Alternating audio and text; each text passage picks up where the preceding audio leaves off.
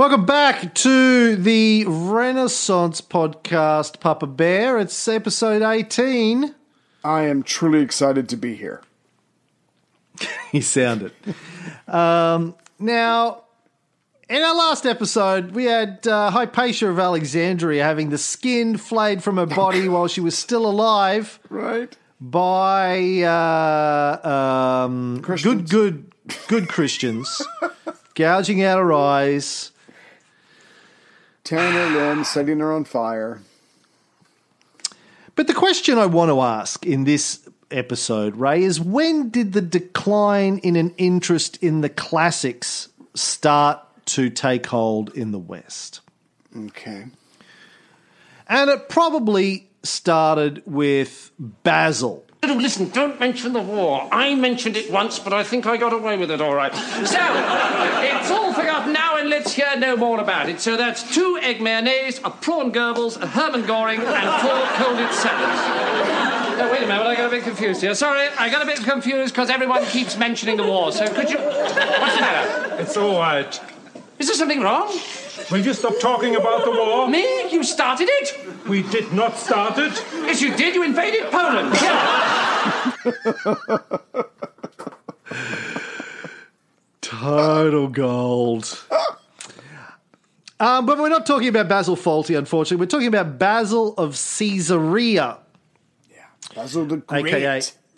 AKA, yeah, St Basil or Basil the Great. Now, he was an influential bishop from Cappadocia in Asia Minor, modern-day Turkey, which is where Caesarea was. You may recall going back, we talked about Eusebius of Caesarea. He was one of the guys that was part of the Arian versus the Trinitarian big debates around the time of Constantine I. Well, Basil is one of his successors as the Bishop of Caesarea 100 years or so later. Died in the late 4th century. Born into a wealthy family, raised a Christian by his mother mostly because his father was martyred before the Constantine edict of toleration. He got a classical education, though, because he was wealthy. First studied in Caesarea, then in Constantinople, where he falls under the spell of a charismatic, dick-tickling preacher. and Basil decides to leave his legal and teaching career and devote himself to Christianity. He wrote, "I had wasted much time on follies and spent nearly all of my youth in vain labours and devotion to the teachings of a wisdom that God had made foolish. Suddenly I awoke as out of a deep sleep. I beheld the wonderful light of the gospel truth, and I recognized the nothingness of the wisdom of the princes of this world." Nice. How do you pronounce the bishop's name again? The charming bishop? The charming bishop. That changed his life when he met him? Oh, I don't know. Didn't write it down in my notes. Okay, no. Eustathius of Sabate? Yeah. I was just wondering. Yeah, that's why I didn't write it. That's why I didn't write it down, because I knew I wouldn't be able to pronounce it. But again, I mean, I just want to stop on this for a second. Just like with Constantine when he was a young man,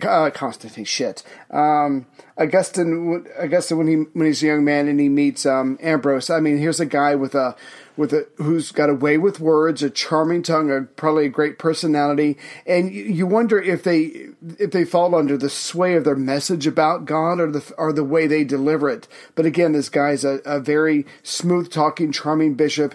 He makes a big impression on this young man, and now he, like you said, he's dropping his job as a lawyer or a teacher or rhetorician, and now he's devoting himself to the church or to God. Yeah, this guy really got Basil all excited. He said, I'm just so excited. You really just make me feel like dancing.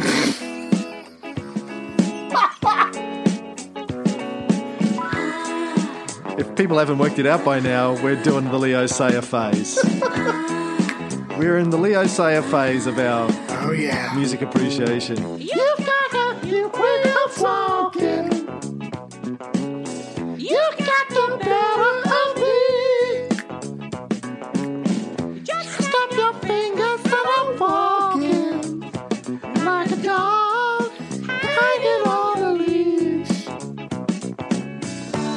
when you spell your nose. Shaking on a string, You make me feel like dancing. Gonna dance the night away. You make me feel like dancing. Gonna dance the night away.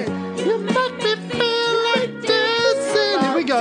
I feel like dancing. Ooh, dancing. Ooh, dance the night away. I feel like dancing. Dancing. What did you for in the morning? I'm feeling tired. No. Nice. Nailed it. Oh, god damn, man. Hour 3, people. You can't be sad and listen to Leo Sayer at the same time. It's the happiest music ever. Yeah. Good stuff. Okay, so back to Basil. Woo, coming down. Now, he gave away his fortune and is known for his work with the poor. He set up soup kitchens, tried to convert thieves and prostitutes, tried to save their lives. And here's something I bet you didn't know. In Greek and Eastern tradition, Santa Claus is based on St Basil, not on St Nicholas. Wow. I did not know that. That's why I said I bet you didn't know that. That's the highest compliment I can think of. Yeah, right? I'm going to make you into Santa Claus. Now, he's also known for having a huge influence on the monastic movement. He came up with a lot of the rules for how monks should live and what monks should do that stuck around forever. Had a big influence on St Benedict, created the Benedictine monasteries. But what I want to talk about is his very influential pamphlet, The Right Use of Greek Literature, or also known as To Young Men on How They Might Profit from Pagan Literature. Okay. Did you dig it up and have a read, Ray? Not as much as I should have. Which means at all. Well, that's one interpretation. It's been a bad week for me. Well,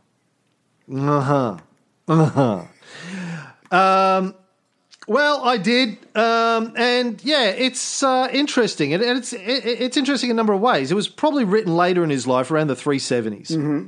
So before Augustine, right, is when this guy's working. But he basically says this: look, kids, reading the pagan literature is pretty cool. Don't get me wrong. There's a lot of good stuff to be learned. Now, again, this is 370, so after Constantine, but before Theodosius. So Christianity is legal, but it's not the sole religion of the empire yet. Gotcha. So pagan literature is still around. He's like, listen, reading it is cool. Sure, don't get me wrong. I love a little bit of Homer as much as anyone. But don't read the naughty bits. Because they will corrupt your soul. Now, in Basil's telling, the naughty bits include anything that talk about sex or nudity, or there being multiple gods, or gods having sex, or nudity, or gods having sex with gods, or gods having sex with humans. Don't read any of that stuff. That's bad stuff. That'll fuck you up. That's a lot of it, though. Just read... It is a lot of it, though, yeah. Just read the good bits. Here's a quote from good old Basil. But least of all shall we give attention to them when they narrate anything about the gods, and especially when they speak of them as being many, and these two not even in accord with one another. For in their poems, brother is at feud with brother, and father with children, and the latter in turn are engaged in a truceless war with their parents. But the adulteries of gods and their amours and their sexual acts in public, and especially those of Zeus, the chief and highest of all, as they themselves describe him, actions which one would blush to mention of even brute beasts, all these we shall leave to the stage folk. So I guess it also means don't go to a play either. And apparently it also means don't read the birth narrative in Matthew and Luke, because that has Yahweh fucking Mary. Okay, he didn't fuck her, he magically impregnated her, but that's just fucking by other means as far as I'm concerned. It's like he IVF'd Mary, he somehow he IV'd her up the pussy. I don't know. Basically, it's the same thing, but that's okay. The Jewish god impregnating a young woman is all right, just not when the Greek gods or the Roman gods do it.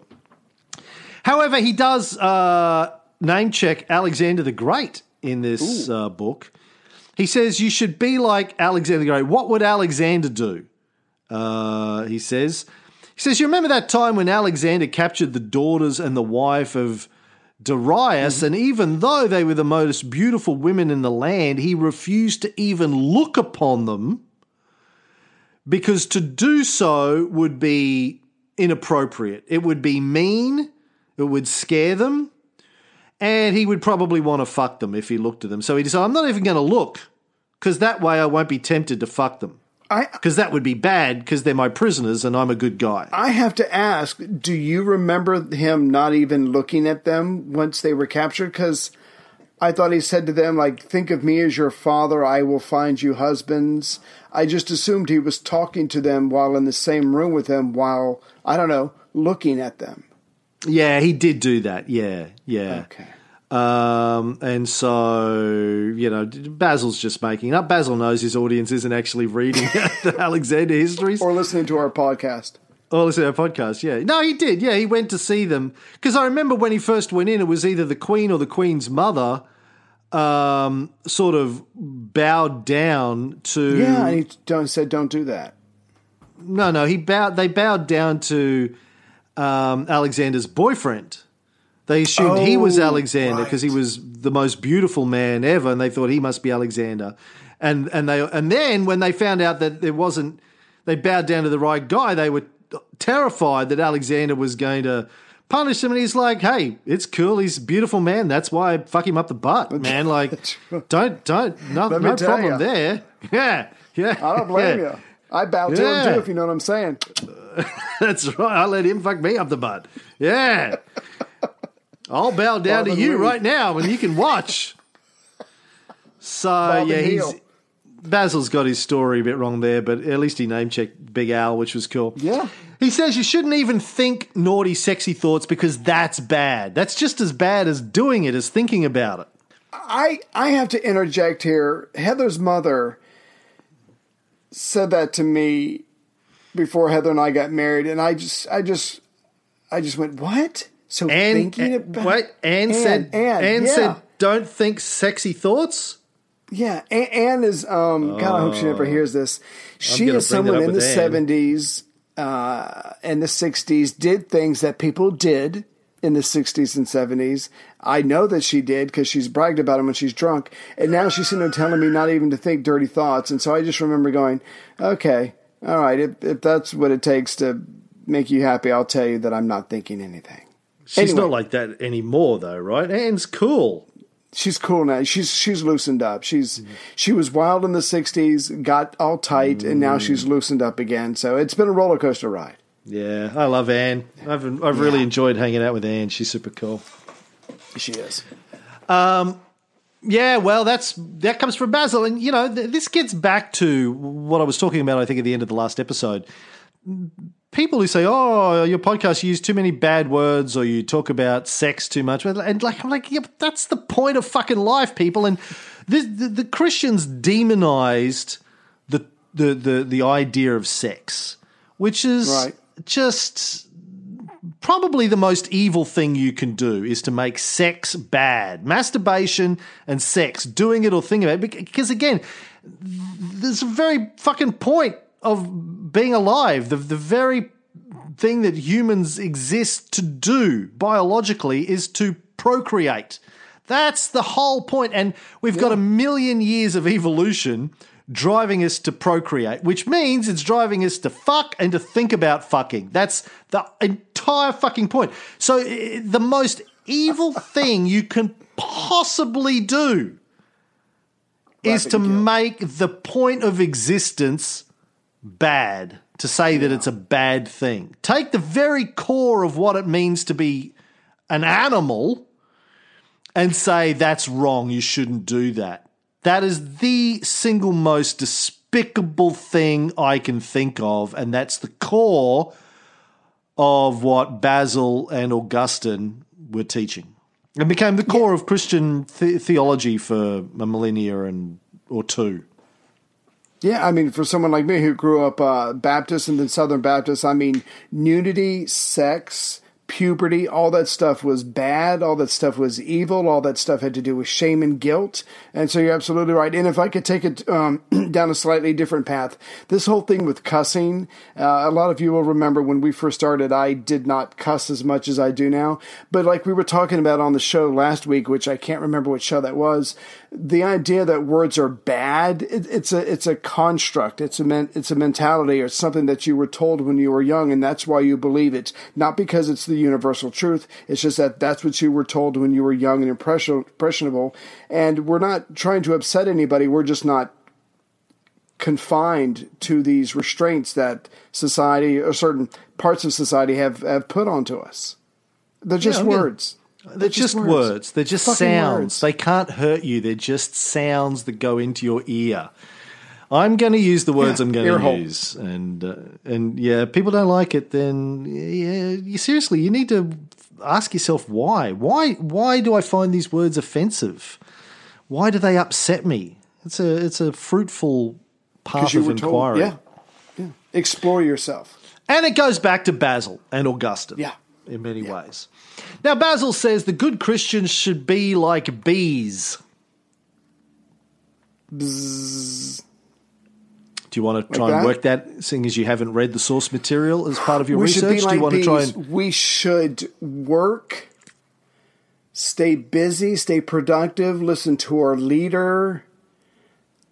That's all I've got. None of that, no. Damn! He says... When a bee goes to a flower, they only take the good stuff from the flower. They don't take the whole flower. Right. They just take the nectar, the pollen. Pagan literature is like that. You should go to the pagan literature. Just take the good stuff. Don't take all of it, because it's full of all kinds of sins. You know, I'm sorry. Go ahead. No, I'm sorry to interrupt your flow. Listen, after 4 years. Let's do this. Like, after 4 years, let's just come to the understanding that if we cross over and if I've been talking and then I start to talk and you interrupt and I stop, then that means it's your turn to talk. If I want to keep going, I'll just barrel over the top of you. You'll just Australian it and keep going. Yeah, yeah. So if I stop, it means you don't have to say, I'm sorry after you. Just talk. Okay. If I've stopped talking, just keep going. You don't have to apologize and say after you every time. I'm not an 85-year-old woman who can't get through the fucking revolving doors at the bank. Just go on in there. Slip it in. Oh, I can't wait to hit on your mom. No, I was just going to, what you were just saying there, compare that to Augustine. I mean, for Basil, that's a lot of trust to say to someone, here's something, here's a book, here's a text, or here's whatever. Take the good stuff. Don't even look at the bad stuff and then walk away. I mean, but that's putting a lot of trust in someone's decision-making and character, whereas I would imagine Augustine is like, no, forget it all. Don't even go there. Don't even open it. Don't even think about that book. It just seems to be a much more pragmatic, practical, trusting person. Basil's advice seems to be. I don't know if Augustine said that either, because he said, look, those things are only useful if they add to your understanding of Scripture. So he still said you could cherry pick bits and pieces of them, but only if they... Means to an end. Gotcha. Yeah, only if they helped you become a better Christian. Now, of course, as we've talked about in our Caesar show over the years and in our Alexander show, the ancient literature was full of stuff that would be upsetting to gentile Christians. In Homer's Iliad, you would see how the god Ares seduced Aphrodite, and then they were both caught in the middle of the act. You read Oedipus, and you'll find the declaration that the power of the gods is perishing. You read even Virgil, and you'll find Dido and Aeneas fucking in a cave during a rainstorm. There's idolatry and blasphemy and lust and murder and vanity right throughout Greek and Roman literature, which is what made them so much fun then and now. Because the Greeks and the Romans accepted humanity, sex and violence and lying and deceit. They understood that this was part of human nature, and they talked about it. They laughed at it. They sang songs about it. They put it in plays. They talked about how to be better people, more moral and ethical people as well, but they didn't shy away from it. For that, we have to thank the Christians. They said, "Oh no, don't want to think about it. Don't want to see it. Don't want to hear about it." And in my mind, as I said before, it's the greatest evil ever perpetrated on the human race. Kind of reminds me of my grandmother. Right. True story. My grandmother used to take a black felt pen and redact all of the naughty words in books I liked to read as a kid. Racy things like Jack London's White Fang. Oh my God. If the protagonist in the book told White Fang to go to hell, she would redact hell out of the book. I picked up these books one day. I'm reading them at my grandmother's place. Yeah, they're redacted. I'm like, what? I was like 10. My grandmother's gone through and redacted all of these books that I'm trying to, because they had naughty words in them. She worked for the CIA at one point. She was great, my grandmother. I loved her. She's the one who used to take me to church and Sunday school when I was a little kid. Redacting. Didn't take. In fact, it had the opposite reaction when I heard them. When I actually started listening to what they were talking about, I was like, "What? I don't know, a load of bullshit. How do I get out of here?" Now, according to Basil, whenever the ancient authors wrote about the pleasures of great banquets or enjoyed a wanton song about titties, you should ignore those as well. Even those things would corrupt you. Now, even to speak the words out loud and you would pollute your soul. Like if you were to read Carmen 16 by the poet Catullus. Now, we've talked about Catullus before. It opens with the infamous line, Pedicabo Et Irrumabo. Which means? I will fuck you up the ass and I will fuck you in your mouth. No! And you can get your T-shirt and coffee mug with that on it at our Redbubble site, because I posted it. I did a design the other day. It's a lovely design. It's a wonderful design. It's fantastic. You're going to love it. Is that the circle? It's the circle. Yeah. Okay, that is a cute shirt. It's a summery, sunny kind of shirt that I'm going to wear. I'm going to wear when we go to Italy, just to see if anyone picks up on it. And it's and I highly recommend you track down a copy of Catullus and read it if you can find one. Because up until the late 20th century, the entire poem, it's part of a whole series of poems that he wrote, the entire poem either was deleted from most English publications or that line, which is the first and the last line of the poem, was deleted from the poem in the translation, or they left the first and the last lines in Latin and translated the rest of it. Pretty clever. I went through and dug up some old translations of this. It's quite fascinating. Mm-hmm. That's how pervasive this mindset was, that you shouldn't use bad words or talk about naughty, sexy things. Yeah. Up until the late 20th century, this still, in the United States, this still would have fallen under the Censorship Act. You know, Henry Miller, I'm a big fan of Henry Miller. I'm rereading for the upteenth time, Tropic of Cancer and Tropic of Capricorn at the moment, and Aeneas diaries. I read them, so, every 10 years. I go back to the well with Henry Miller and Aeneas. And, Henry Miller, who wrote Tropic of Cancer and Tropic of Capricorn while he was living in Paris in the 30s, they weren't published in the United States, I think, until the late 60s. They were banned in the United States, his own country, until the late 60s because they were censored because of the bad language and bad acts. So that's how pervasive this mindset was. Also, the other one they didn't like was Marshall, Epigram 190, where he talks about having a woman having lesbian relationships with other women. As he writes, you improvised by rubbing cunts together and using that bionic clit of yours to counterfeit the thrusting of a male. Right.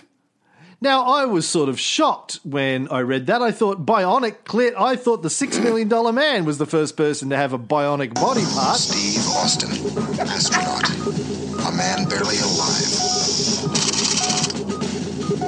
Gentlemen, we can rebuild him. We have the technology. We have the capability to make the world's first bionic man. Steve Austin will be that man. Better than he was before. Better, stronger, faster.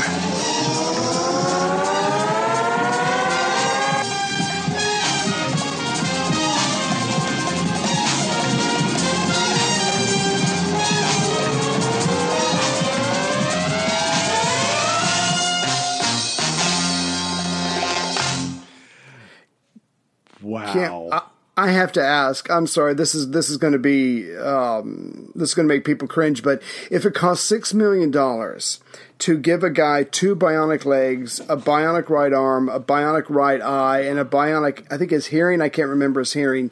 How much would it cost to just do the bionic clit? No, well, $30? It was the $6 million woman, Jamie Summers, that had the bionic ear. She got the ear. He got the eye. He got the eye. So Okay. together they could see and hear, but, just one of them. They can only do one of them. Yeah, I don't know, man. I think the clit, I think it's not surprisingly, you might think it's not a big body part, but it's actually enormous. Really? It's just that most of it is subcutaneous. It's that's quite the only part I care about. Well, but see, that's why you're a failure as a lover, because quit talking to people. The G-spot is part of the clitoral region, and you have to get in there, man, and get it all. Okay. I try and touch all of the clitoral area simultaneously. I go for broke. We're going to talk about this more in Paris, but let me bring up one other thing. As you found out last week, my father was in the military. My mother was a cop. I grew up on Air Force bases. Very conservative, very sheltered life. And so when Heather and I went to Rome for our honeymoon, and she doesn't listen to this, so this is okay, I saw some of the most beautiful women in the world wearing, mini skirts, not wearing bras, barely anything on, but they were comfortable in their sexuality. And that was such an eye-opening thing for me because I'd lived such a sheltered life that I only then started to grasp that just because what I was taught about sex and other things like cussing and sex and stuff like that it wasn't right or wrong. That was just what I was taught in my region of the world, and it started to open my eyes. And so for people who don't go out and read and experience life and travel, they're not going to know much more than what their environment or their parents tell them is okay and what is not okay. I thought the rest of that story was, I got married to Heather, went on my honeymoon and saw these women in Rome and went, oh shit, what have I done? No, she's my German hottie. I'll keep her. But, just a very sheltered life where obviously the standards of dress and being relaxed about their sexuality was very different than in the South in the United States. That's always my point. Yeah, travel. I agree with you. Get out. Yeah. Chrissy's story, which I've told you before, but, she grew up in, obviously, little Mormon town of Utah, and her world changed when she went to Germany at 17 as an exchange student for a year, and she was like, oh, shit, like this entire world of people that are good people but aren't Mormons. She thought all non-Mormons were Satan worshippers. And that's where she learned to have a drink and have a smoke and all that kind of stuff. Had her first cigar in Munich, I think. Cool.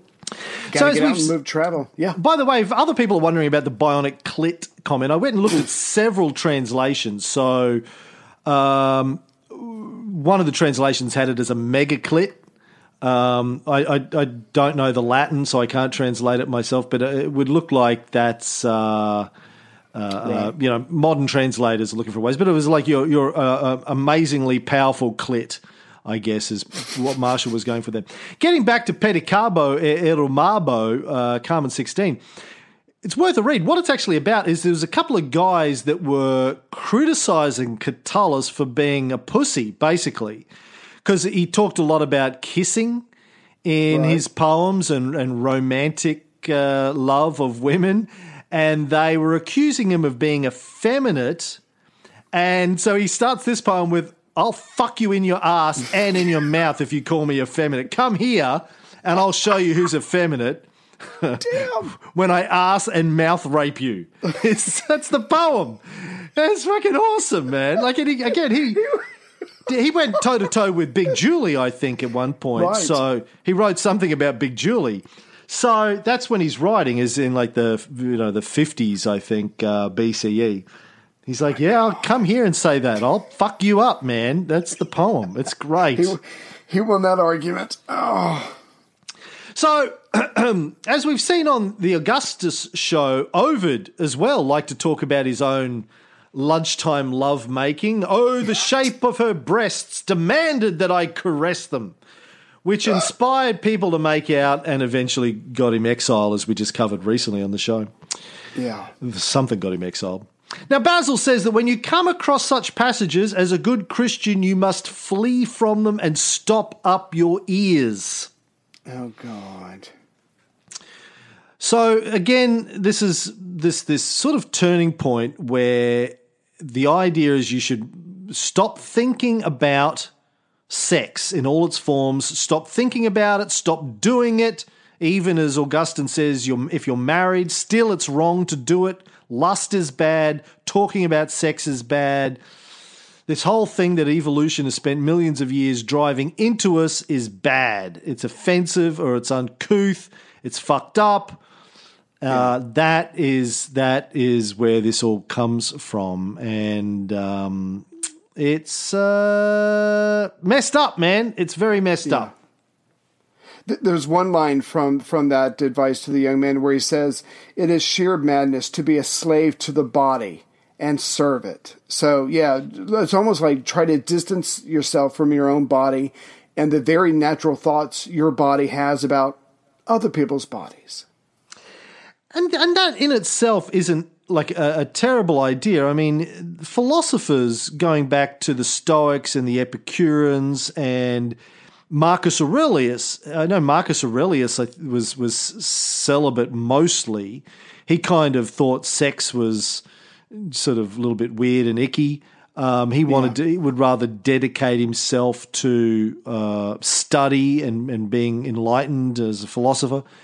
So the idea that you should not be a slave to lust 100% of the time wasn't a new idea. That had been around for a long time. You should try and control your urges, do something else with your life.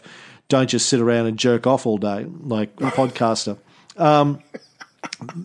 But taking it from, try and put a limit on the amount of porn you watch every day is very different from saying this is evil and you're going to go to hell if you do it, which is where it eventually gets to. Now, but Basil, of course, saw all of this as an act of love, like Augustine and torturing people. He said that removing all of these great sections from the classical literature was an act of great care. He was caring for the souls of the people by telling them not to read it or by censoring it. It was a good thing. It was a loving act. Right. In fact, are you getting this? I'm sorry, are you getting the sense that he wanted almost like the government to get involved, like to make something like eroticism illegal, or just that if it's out there for people to just ignore it, and because it would obviously make them think about things like sex? I'm not sure that Basil... It's like on a personal level. Yeah. Yeah, Basil definitely advocated censorship, removing these books. I'm not sure if he had any influence on governments or politicians in his time, but he certainly advocated as being the right thing to do. And then not long after him, Cyril, the Bishop of Alexandria that we talked about in the last episode, actually had his Parabolani conduct house searches to hunt out works by Julian the Apostate, the famous pagan, brief pagan emperor that we've talked about on the series. Yeah. So, we see the beginnings of that. Now, that's happened before. We saw that during the persecutions of Diocletian, Christian scriptures and Manichaean scriptures were confiscated and burned. So the Christians didn't invent that, but they certainly took hold of that, at least from Cyril onwards. But it's not just from heretical literature. In Diocletian's case, I believe that Christians were upsetting the gods, turning them against the state. In the Christian view, it's not so much that that owning the existence of these works is turning the gods or their god against the state, but against the souls of the people. So we're going to stop you from reading this book for your own good. We're doing it because we love you. Exactly. Trying to save you, yeah. Now, the influence of Basil's essay on Western culture was profound. It was read and reread and copied for centuries. It affected what was read and studied, and importantly, what was preserved across Western civilization. And this gets back to the Dark Ages and the Renaissance, right? So they decided not to keep copies of these old books, the plays, the books on philosophies, the poems. They decided not to keep them because they were evil. They weren't useful to making people better Christians, so let's just not copy them. As we've explained before, when books were written on animal hides or on parchment made from leaves, they deteriorated, as a book today made on paper will deteriorate over time. After 100 years or 200 years, unless they're kept in very carefully controlled environments, which didn't exist in the ancient world, they're going to get eaten by bugs, they're going to get mold, they're going to get wet, they're going to just fall apart. So they needed to be copied. At least every 100 years or so, you needed a new copy of it in your library. But vellum, parchment and vellum to write on was rare, so and took a lot of time to make, and it was expensive to produce as a result. So they're like, well, what are we going to make a copy of? One of Augustine's books or Catullus talking about arse raping and mouth raping people? Well, let's use it for Augustine. Fuck Catullus, which is exactly what Catullus wanted to do to us. We're going to arse fuck and mouth rape Catullus by not copying his poems. This might sound incredibly naive, but I swear to God, I honestly thought you were going to say, because they emphasized certain books over the other ones and the messages within those books, that the books that the church frowned upon would be copied, but then they would be kept in a collection somewhere, maybe not in a church, in a university or some private collection. But what you're saying is, and again, I know this sounds naive, but they literally said, oh, this is now no longer worthy to keep in circulation, no longer worthy to copy. It doesn't matter that if it just fades away into history. All those books, all those poems or whatever just will disappear over time because they're considered not worthy. Yeah, well, no one's going to read them because they're worried about it damaging their soul. So what's the point of keeping books that no one's going to read? Damn. That's pretty fucked up. Indeed. And the only reason we have any of those books, well, there was some that they did, like they liked some Aristotle, they liked some Cicero, they liked some Plato because it mapped well to Christianity. But the only reason we have anything outside of a small selection these days is because it was by accident, really. Some survived in bits and pieces. It's because the Muslims kept some. Hold on, I've got a 4-year-old sneaking up behind me. Hi! Hi. Me and Molly saw 3 garbage trucks. Wow, that's awesome. Congratulations. I'm talking to Ray Ray. Can you shut my door, please? No? Okay. Like we've said before that we have, I mean, it's estimated that we have a small percentage, maybe 1% of the literature that existed in, say, Augustus's time. We have about 1% of it, and it's just by luck mostly that we have that. He just ran in here and said, "Hi, Mummy and I saw garbage trucks." So yeah, it's just by luck that some survived. Some Irish monasteries kept copies of it, and we'll talk about that as we get into the series. There were bits and pieces left lying around in monasteries in Europe that had just been forgotten about. The Muslims got hold of some and actually appreciated it. But, yeah, outside of that, we're just very lucky that any of it at all exists, thanks to Basil and Augustine and others. Yeah. Now, getting back to Basil, so his work, ironically maybe, was one of the first works translated from Greek during the Renaissance. The Jesuits placed it on their international syllabus, the Ratio Studiorum, and it had a continuing influence on Jesuit education worldwide. Right. So the editing of the classical canon, the censorship of the classical canon went on for good sort of 1,500 years after Basil. As I said before, even longer than that, you pick up a 19th or early 20th century edition of Catullus and Martial and you'll see it's still being censored. Wow. Because it was, had sexual deviancy in it. Right. So, yeah, this mindset continued for lots of years. I've got a 1966 edition of Catullus put out by Penguin, which leaves the original lines in Latin, Pedicabo Et Irrumabo.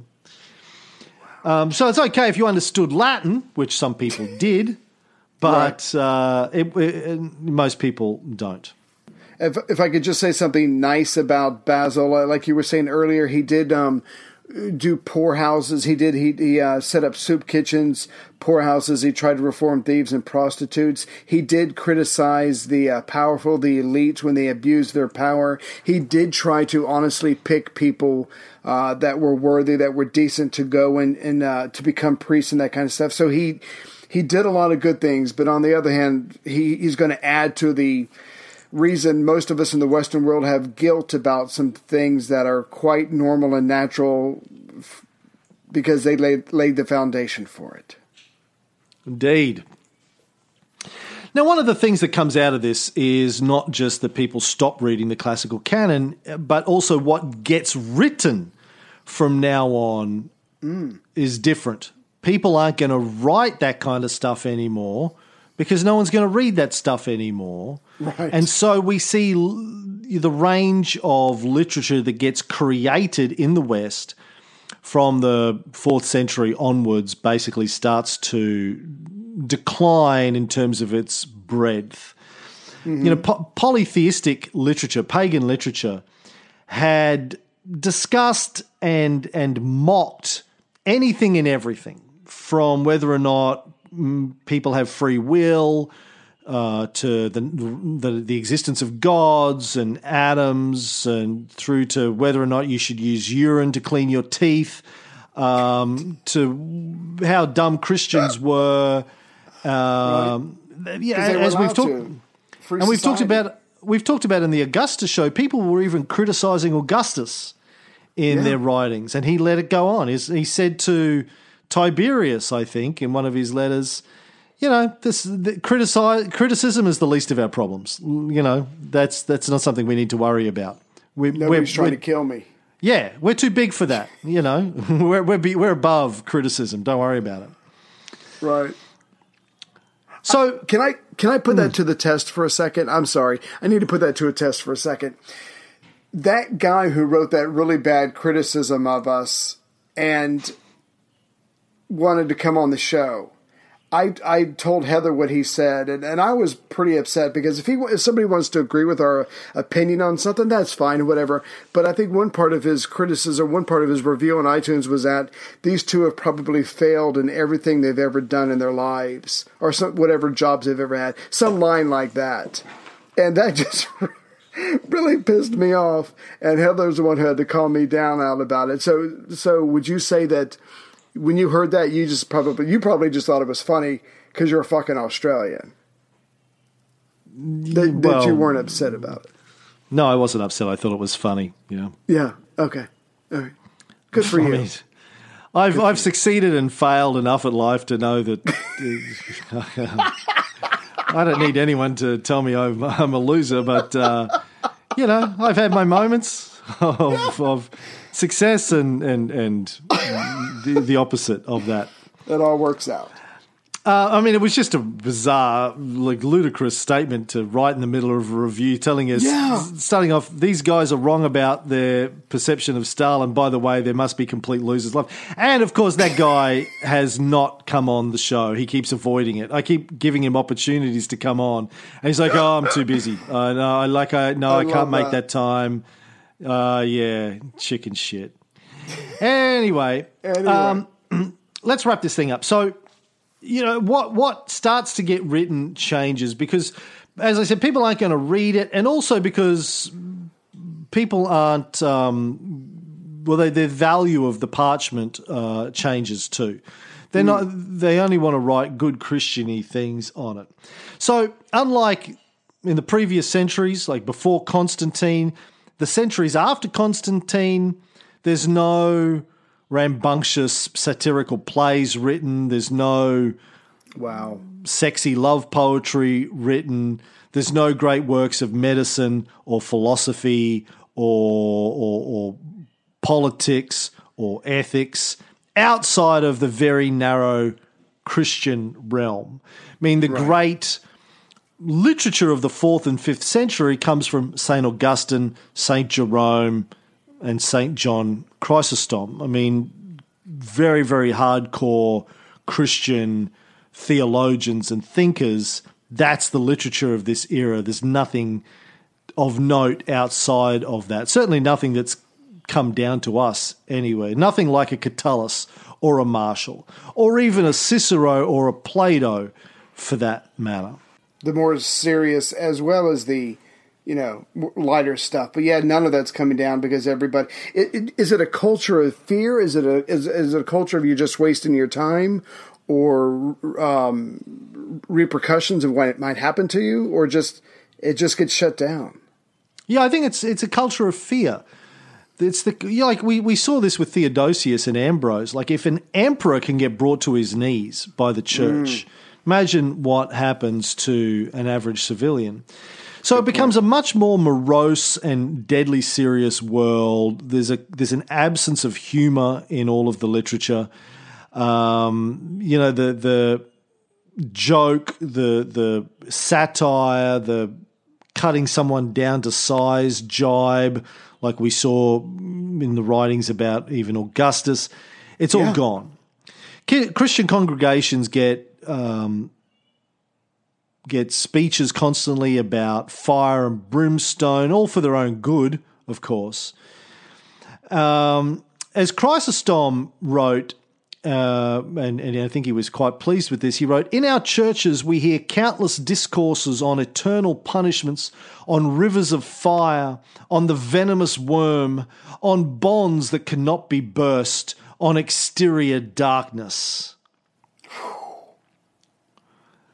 So that is what's going on in Christendom in the 5th century.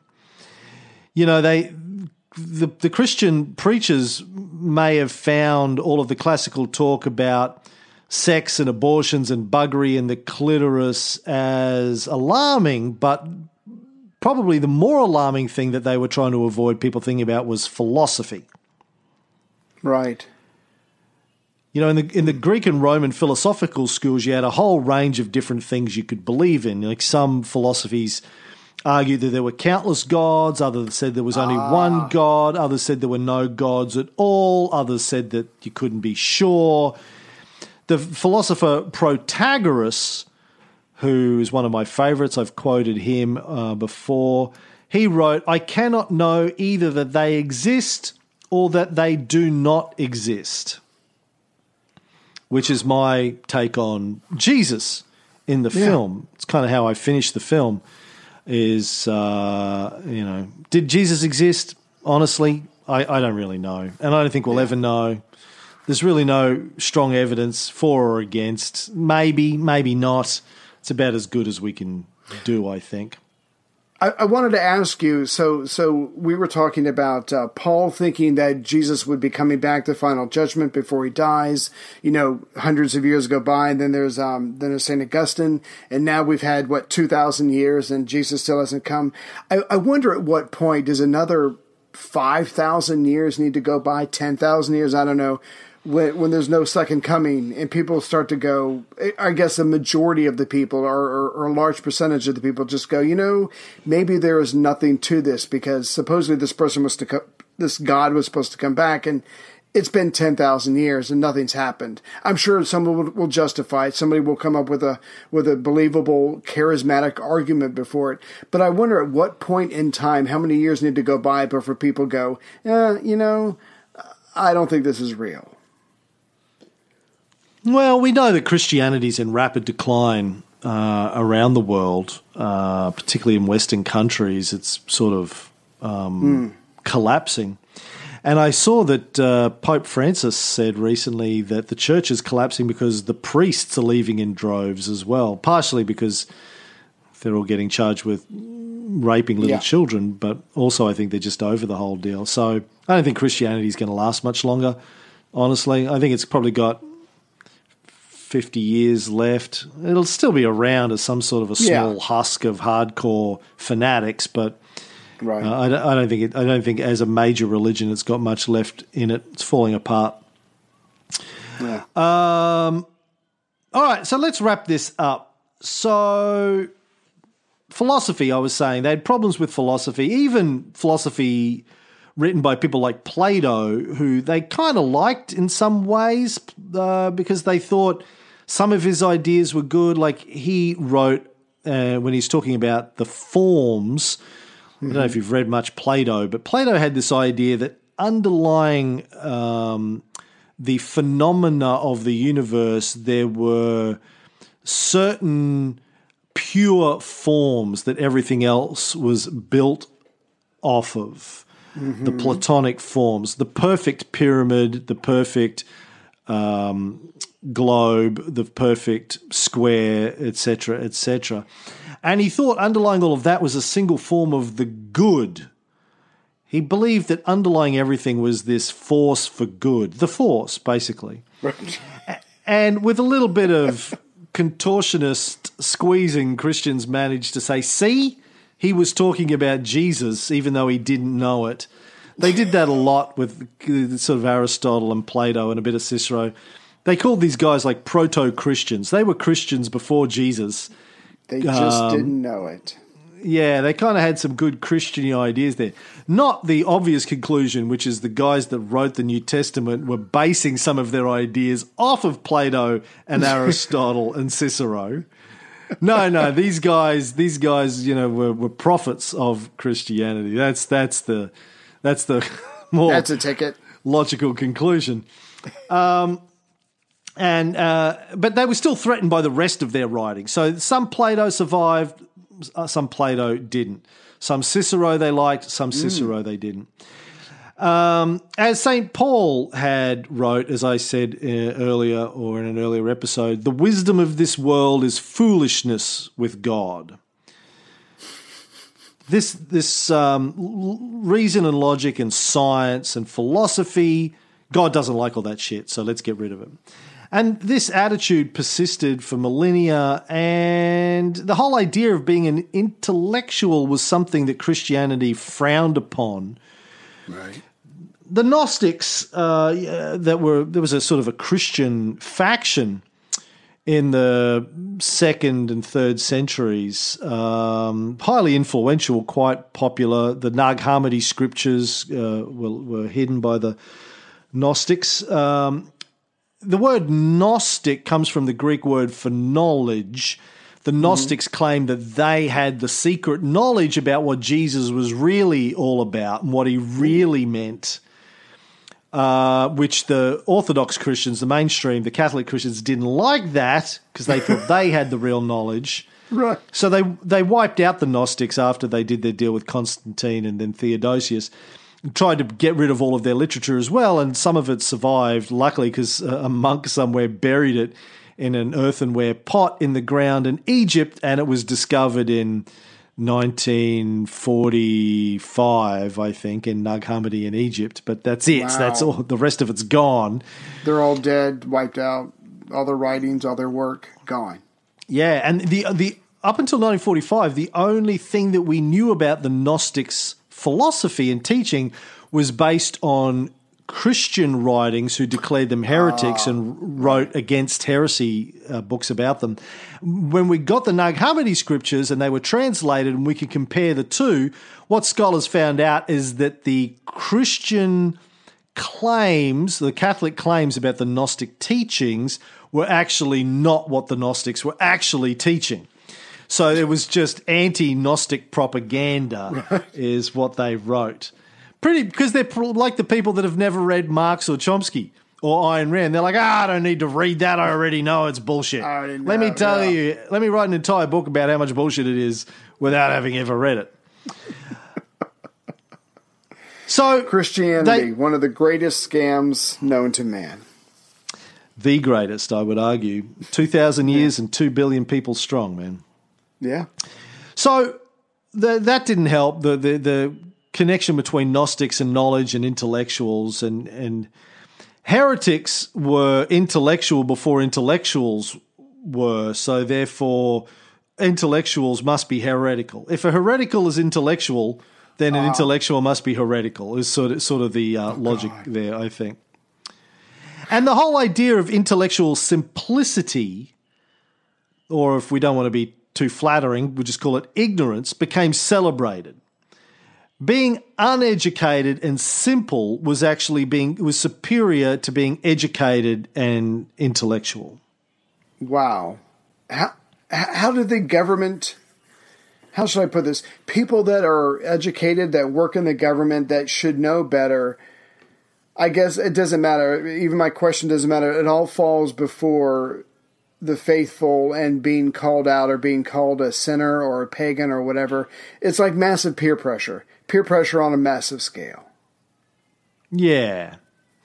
And it's just a great way of maintaining power by stopping people from thinking. Telling people it's evil to think and it's evil to have sex is a great way of controlling the people. As Napoleon said, religion is a great thing for controlling the masses. A lot of this idea of anti-intellectualism came out of the biography of Saint Anthony. Anthony was a Christian monk from Egypt who went and lived in the desert. I think we mentioned him briefly in an earlier episode. Lived from 250 to 356. 251, obviously, is when the Great Plague also started. So he was born in the middle of the Great Plague and managed to survive, amazingly. Thank God. Yeah. Lived to 105, according to myth. Lived out in the desert, and he's considered the first Christian monk. He was like, no, I don't want to live in the city. I'm going to go and live in a little mud hut and make my own clothes and just get a lot of diseases and lived very simply. And he actually was sort of a hermit and became kind of famous as a hermit. I think people kept going to try and see him be a hermit. He was like, I don't think you understand what being a hermit means. And he would keep moving, having to set up a new place, and they'd find him and he'd be like, no, please leave me alone. I'm not the Messiah. I just want to be a hermit. Yeah. So in a biography that was written about him after he died, it said that he refused to learn. He refused to learn to read and write or to join in the silly games of other little children.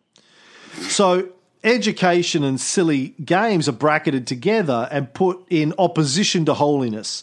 St. Anthony was the holiest of holies. He didn't get an education or any of that there book learning. So being dumb is associated with being holy. It's almost like that's the path to being saved, or whatever they would call being able, being ready for when Jesus comes, whenever he comes.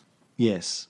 And even people we know were intellectuals and well-educated ended up falling for this. Like Augustine, when he became a Christian, supposedly started hitting himself on the head and tearing his hair out, asking, what is wrong with us intellectuals, that we've missed the point of everything? Jeez. Ignorance was power. And again, this is an idea that is still with us today. We've seen the rise again in the West of anti-scientific thinking, with the climate change stuff, with things about abortion, with things about medicine and diseases and cloning, all this sort of stuff. We have this and euthanasia. This denial of intellectualism and science and thinking is still prevalent in parts of the West today, which is one of the reasons I really wanted to do the Renaissance show. Right. Because I want us to explore how the factors that led to the Dark Ages still exist today and are making a comeback in some circles. The Christian, the evangelical right has really got its political mojo in order over the last 30 years or so around the West, and they're being taken seriously and trying to push their agenda stronger than they were, say, in the early to middle 20th century. Jeez. Well, that's all I've got, Ray, for this episode. I want to read some I want to read out some subscribers. There, I got it out. 3 hours, people, 3.5 hours. But before that, I'm going to read a review. This is from Australia, SM 1977. So entertaining. I'm a big fan of all Ray and Cam's other podcasts, Life of Caesar, Augustus, The Cold War, The BS Filter. So I was really excited when they announced this show. In true Ray and Cam fashion, they don't start in the 1300s. Hell no. Instead, they pick apart the rise of Christianity and the origins of the Dark Ages so we have a greater understanding about the true awakening that was the Renaissance period. You'll go from incredulity to rage at the stories of wanton barbarity of the early Roman Christians, turning their backs on learning and reason. Most of all, you will learn, laugh, and have fun listening to this great podcast. Keep up the awesomeness, guys. Thank you, Sheena. I know her name is Sheena because she wrote Sheena at the end. Send us an email. Yeah. We'll send you a token of our appreciation. Let me read some of our more recent subscribers. Darby D. Christopher, Andrew Hung, Ellie Picone, Neil Hill, Jacob Brinkman, Nick Jorce, Jonathan Landy, Stephanie Therian, Nicholas Stark, hey Nick, Laurel Cherkos, Thais Cavallo, Matthew Paul, Scott Banks, hey Thais, she's a local Brisbane girl. I've met her. Matthew Paul, Scott Banks, and that's it. They're the last ones in the last few weeks. Thank you. Welcome to the show, peeps. We love you. All right, well, that's it, Ray. We'll be back in a couple of weeks with more Renaissance. Don't know what we're doing next. I don't know what comes next. Do you? No? Darkness and then light. No, I know what comes next. Okay. Dancing.